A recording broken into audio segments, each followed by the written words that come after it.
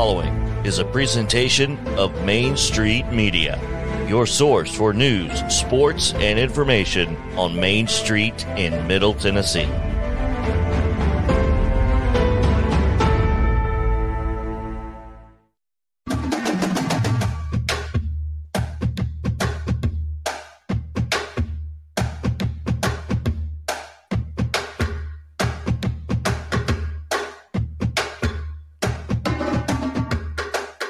Hello and welcome into Main Street Preps this week. I'm Russell Venozzi, joined by Tyler Palmatier, and we have plenty to get to today. We're going to welcome in just a few moments Williamson County Schools Athletic Director Darren Joines for a conversation. We're going to talk some National Signing Day and also give a basketball update.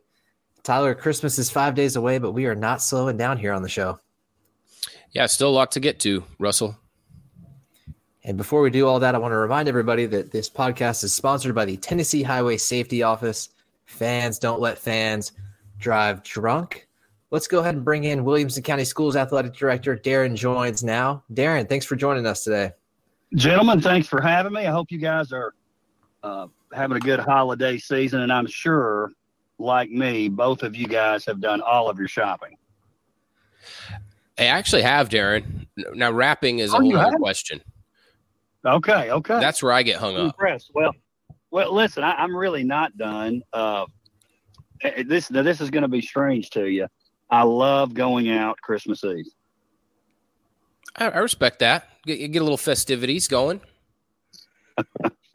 There's nothing like the adrenaline of a last minute shopping. I admittedly did pay for overnight shipping last night just because I'm cutting it so close right here. So totally understand. And Darren, I wish we had something to talk about today. It's not like there's nothing going on in the high school sports world at all, but kidding, of course, there's tons going on.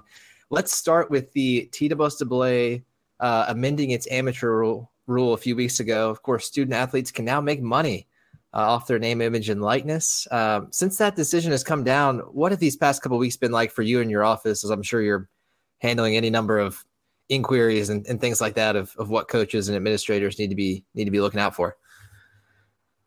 Well, I think the first thing that probably comes up for most people, and I do get this, that it almost feels like there's the innocence of playing high school sports almost seems like that's been taken away a little bit. And I'm not saying, for or against, but I think, a lot of people have that reaction like, wow, it's now we're doing this. But, as you guys know, usually when something happens, the level above you, college in this case for us, it trickles down eventually. And here's the thing.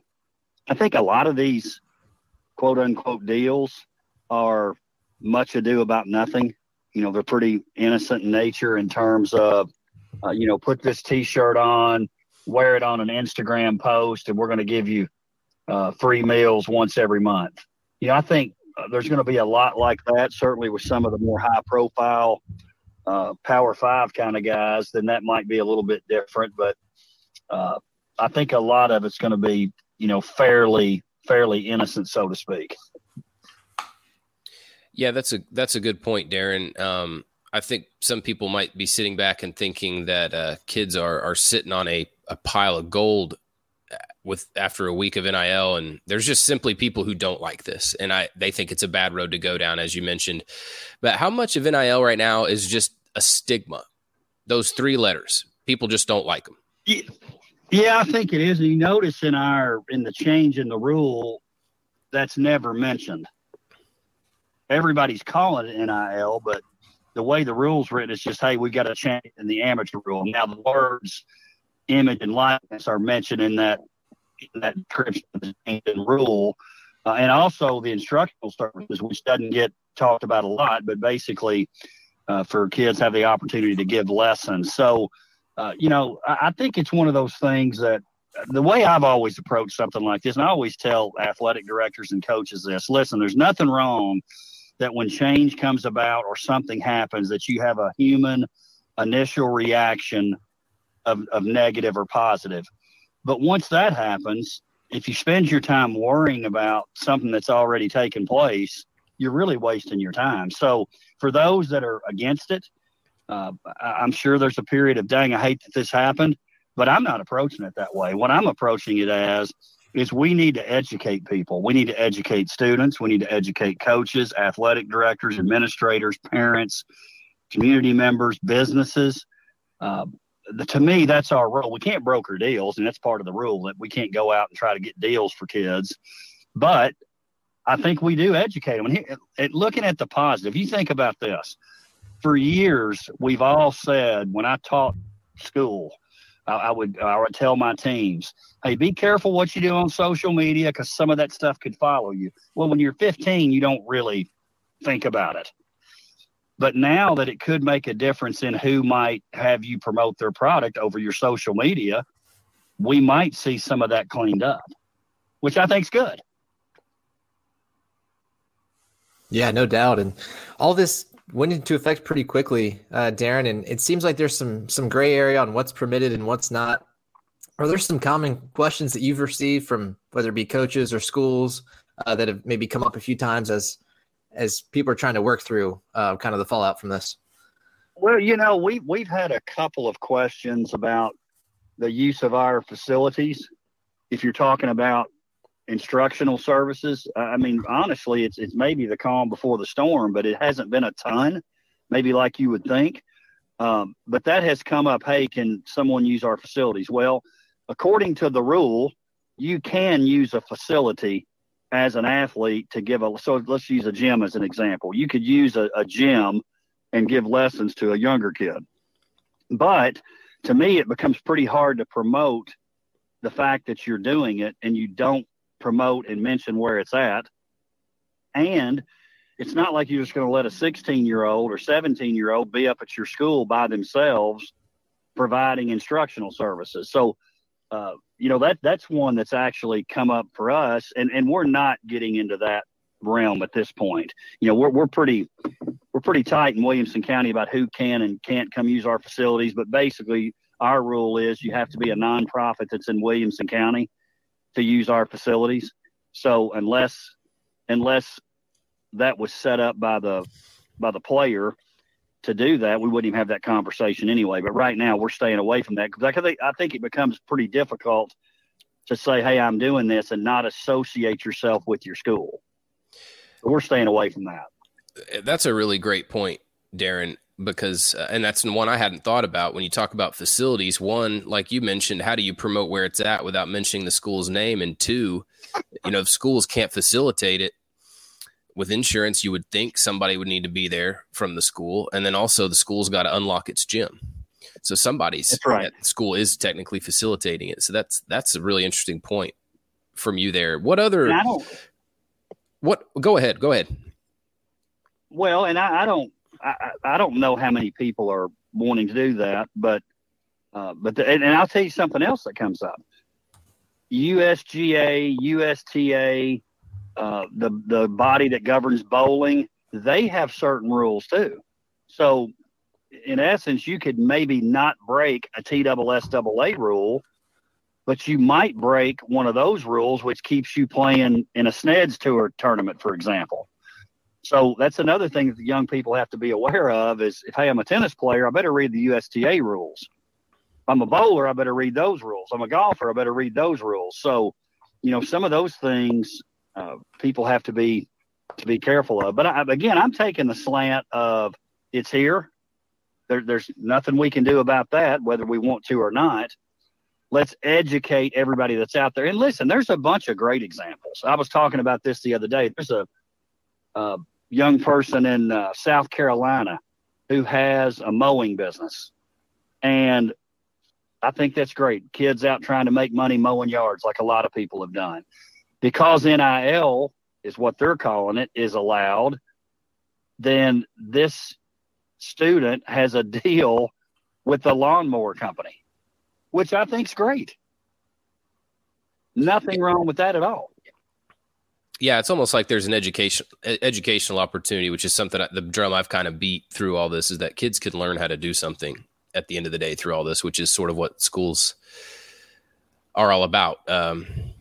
Russell, you had a question on. Well, you guys are both young enough to be in this crowd a little bit too.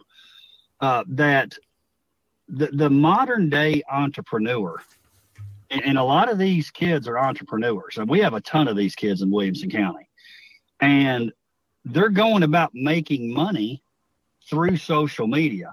Listen, if I have 1.5 million followers on one of my social media channels, companies want to be a part of that. The first recorded NIL deal at the college level was NAIA Division II. It was a volleyball player, and she was actually doing home repairs, like DIY projects, had nothing to do with volleyball. And she got all these followers. I think she went from like 32 followers to thousands. And all of a sudden, you have people wanting to cash in on that businesses. That's creative. To me, there's nothing wrong. We think about all these, hey, we're going to con a kid into taking this money, and then they're going to go play for this particular school or come play at my school. Are those things going to happen? Do they happen? Probably. But I don't think that's the great majority. I really don't. Yeah, if regular students can be a social media influencer, it's kind of crazy to think that an athlete couldn't be when they've got that big of a following. But you touched on it there, Darren. One of the, I guess, the wet blankets out there are going to say, oh, this is going to be used as a recruiting enticement. This is going to affect competitive balance. It sounds like you're not on that side. I guess, how might high school sports continue basically as they have been, even with this new NIL world that we're entering into? Well, I think those things could happen.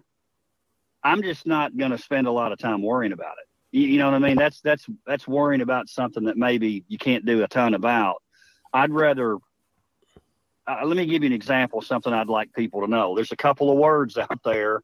I was at a national athletic director conference this past week. It was actually in Nashville, and this topic came up, and this really stood out to me. This was mentioned in one of the sessions. Students need to be aware of these two words: exclusivity and perpetuity. So if you get into a deal where it's exclusive and maybe it keeps you from doing something else, watch out for that.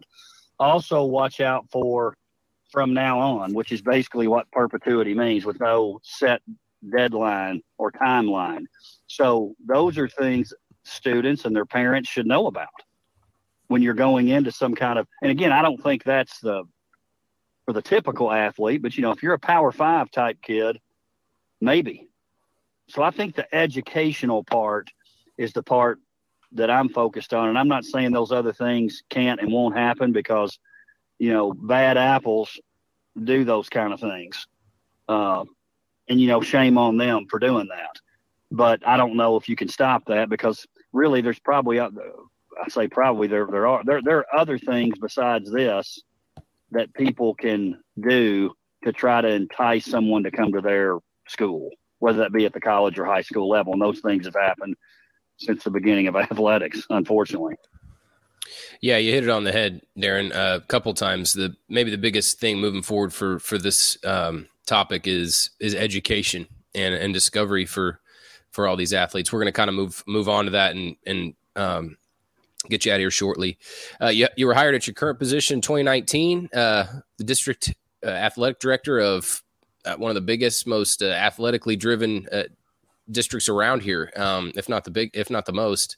How has that role treated you, and has it kind of expanded your outlook of the state of high school athletics in general or in the area at all? It's been a really great gig. It has. Now that we're past it, I think one of the blessings I actually had was, if you're going to have to deal with COVID, there's nothing like having to do it the first year on a job.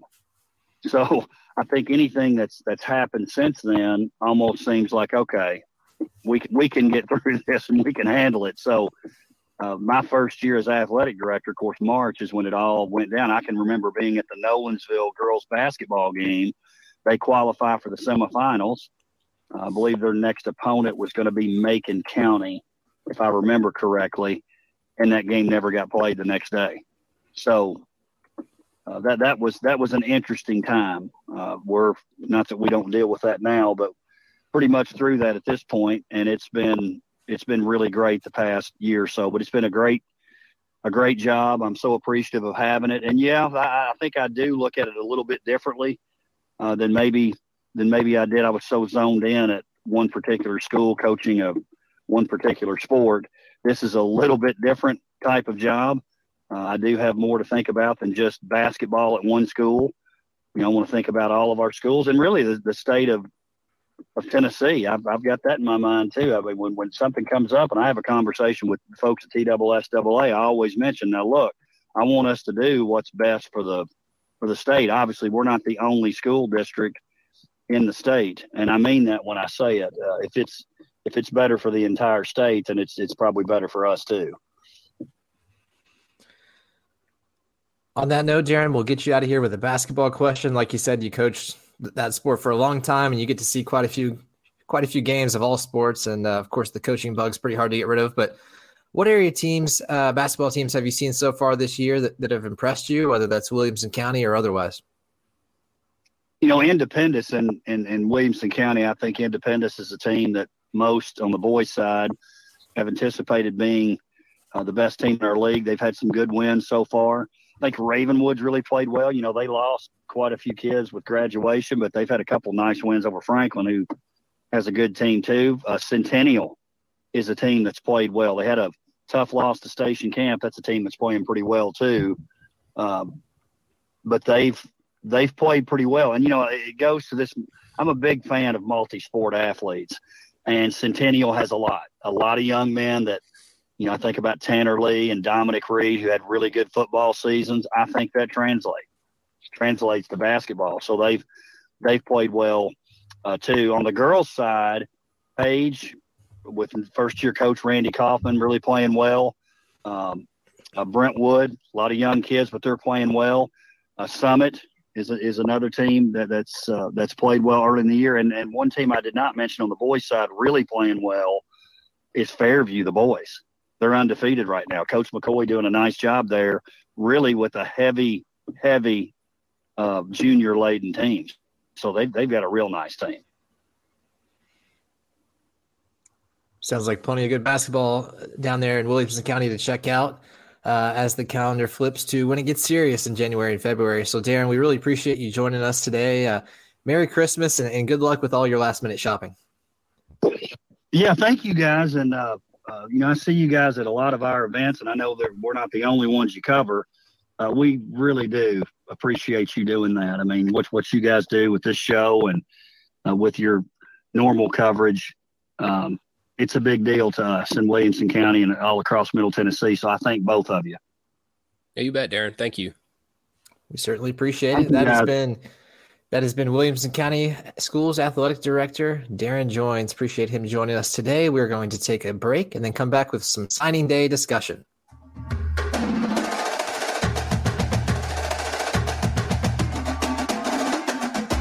It was just a few drinks. I'm good. I thought it was good. After every game, we always have a few. It's no big deal. It was no big deal. Hey, I can hold my liquor. I thought I could hold my liquor.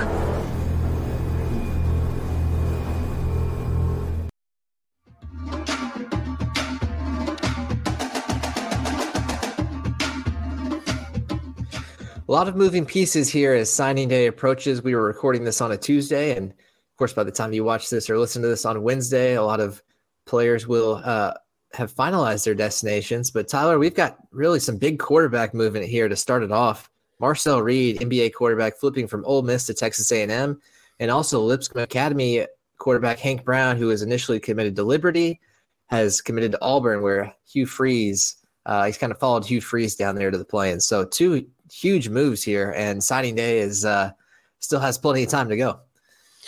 Yeah, the Reed move was pretty tough to fathom a couple months ago because really none of this had been building yet, and he was really a centerpiece to Lane Kiffin's 2023 class and recruiting tons of other kids and sort of just tooting the Ole Miss horn as much as he could. So this has turned out to be a real stunner in that regard. Lane Kiffin never made an home visit after the coaching carousel stuff.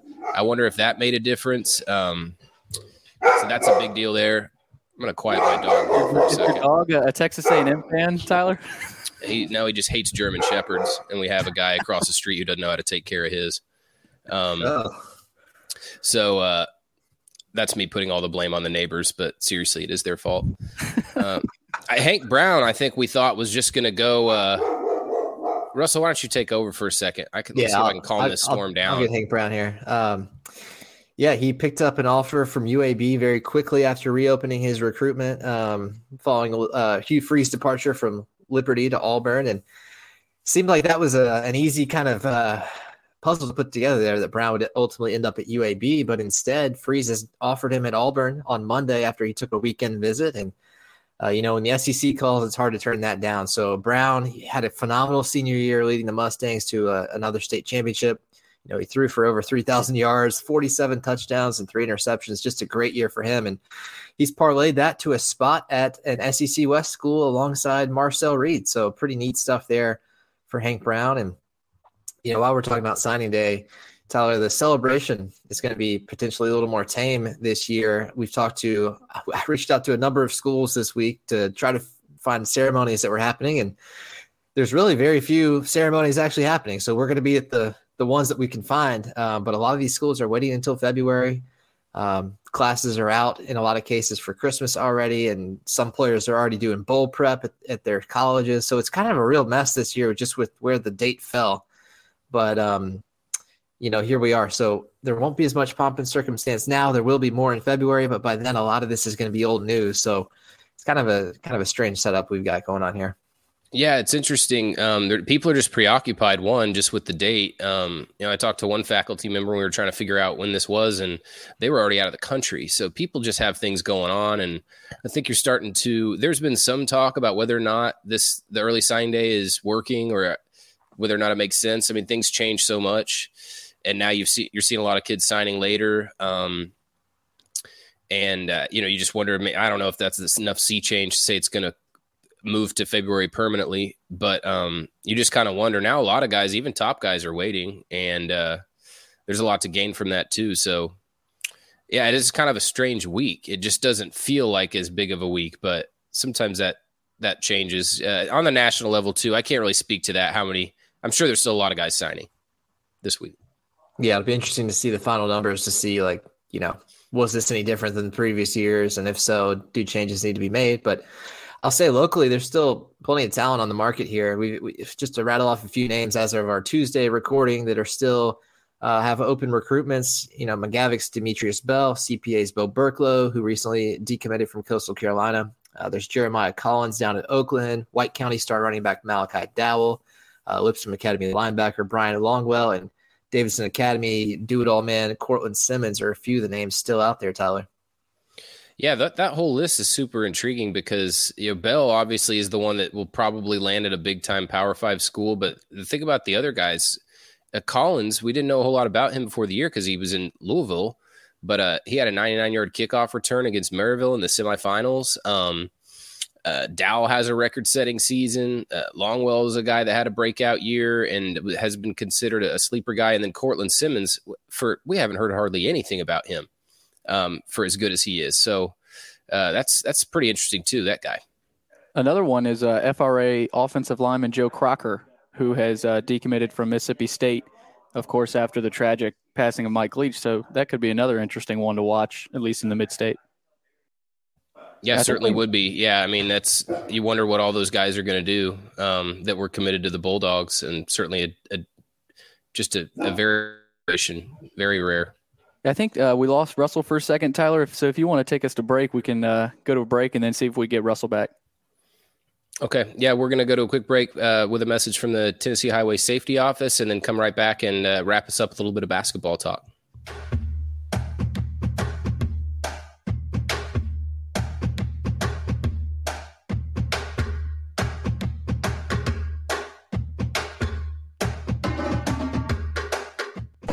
It's just a few cocktails at happy hour. It was just a few cocktails at happy hour. You really good try. There aren't any cops around. I didn't think there were any cops around. I drink and drive all the time. Sir, Sir, you've been in a serious crash. I need you to hang on, okay? Cover your nose, sir. You know where you are right now?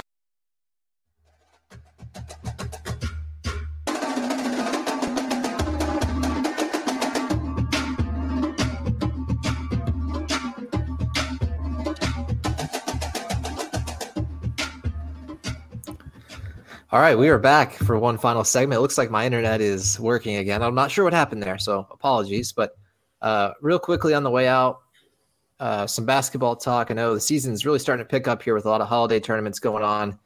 And I got to see a fantastic game last week. I think this was my second basketball game. I saw a buzzer beater at the Final Horn. It was awesome. It was really, really cool moment, too, because it's Ravenwood senior Ethan Myers that hit the shot. He hadn't taken a shot all game, hadn't even attempted a shot. He was really kind of having a poor game, according to his coach and according to him, too. And he nailed this long-range three-pointer to beat Franklin 47-44 and got a big hug from his mom afterwards. And it was just one of those neat high school sports moments. I know we just talked about a lot of guys that are getting recruited, that have college futures, and sometimes it's just neat when there's just a real high school sports moment. And that happened for me on Friday night when kind of an unsung or unlikely hero came through in a big spot for Ravenwood. Yeah, you mentioned in your story that it was senior night, which is just, I still am having trouble adjusting to that. So many senior nights early in the year. This one, even before 2023 for the 2023 class. It's just interesting to see how schools have adjusted. I think that was a COVID thing because it was almost as if schools were trying to get that night in before a potential cancellation, or maybe you could set me straight, Russell, if that's been a tradition around here. I haven't been around forever. Yeah, no, it was always basically the last home game up until, after once teams returned from COVID, a lot of them did like home openers were senior night. And I'd seen that. It seemed like that trend had fallen off, but maybe if there's a date that works for everybody and they want to just go ahead and knock it out, it's better to be safe than sorry in case there is a cancellation later in the season and kind of messes up your plans. Yeah, it's just so interesting because that is really a long time, as you mentioned, high school tradition, last home game of the regular season. That has been a long time high school tradition as far as I can remember. And it really had, you could almost, maybe sometimes a school would hold one on a different night, if they knew a player was going to be gone who was special, or, that could happen sometimes, but really seemed like a pretty firm tradition. So that's neither here nor there. Another interesting matchup last week, Pearl Cone against Lipscomb. That was one that Lipscomb won handily by 22 points, but kind of a classic Metro school against another Nashville private school. Obviously, those are great. Their divisions are apart, so it really doesn't mean anything for Pearl in terms of just maybe you just get to see a team that's much better and you get to see some athletes. You're obviously not going to be competing with teams like that in the Firebirds postseason, but Doyle Cockrell, who obviously he had that record-setting game last year for Pearl with, I believe it was 40. I think he dropped 46 in a game late in the season. He had 16 in that game. And then Caleb Beasley, I still just can't get over how he's able to go from one sport to the next. Obviously, the Tennessee football commitment, he's already off to a hot start in basketball. He had 20 points, and I believe he's had a couple other 20-plus point games. So I would just think Lipscomb, they all kind of surprised us last year, but I don't think if they win a lot of games this year, we're going to be so surprised based on the talent that they have. Yeah, they've got a lot of those football guys back. Like you mentioned, Caleb Beasley. They've also got Junior Sherrill playing, Hank Brown, and several others. So I know some of them are kind of preoccupied with football and commitments and signings and all that, but it's neat that they're still playing. And I think, like you said, that's going to turn into a pretty good squad there when it's all said and done. And that is going to do it for us today. We will not have a show next week. We are off for the holidays, so we wish everybody a Merry Christmas and a Happy New Year. We appreciate everybody that's listened to and watched us all year, and we will be back the first week in January with another episode. So we will see you then. But until next time, take care. And we thank you for watching and listening to Main Street Preps this week.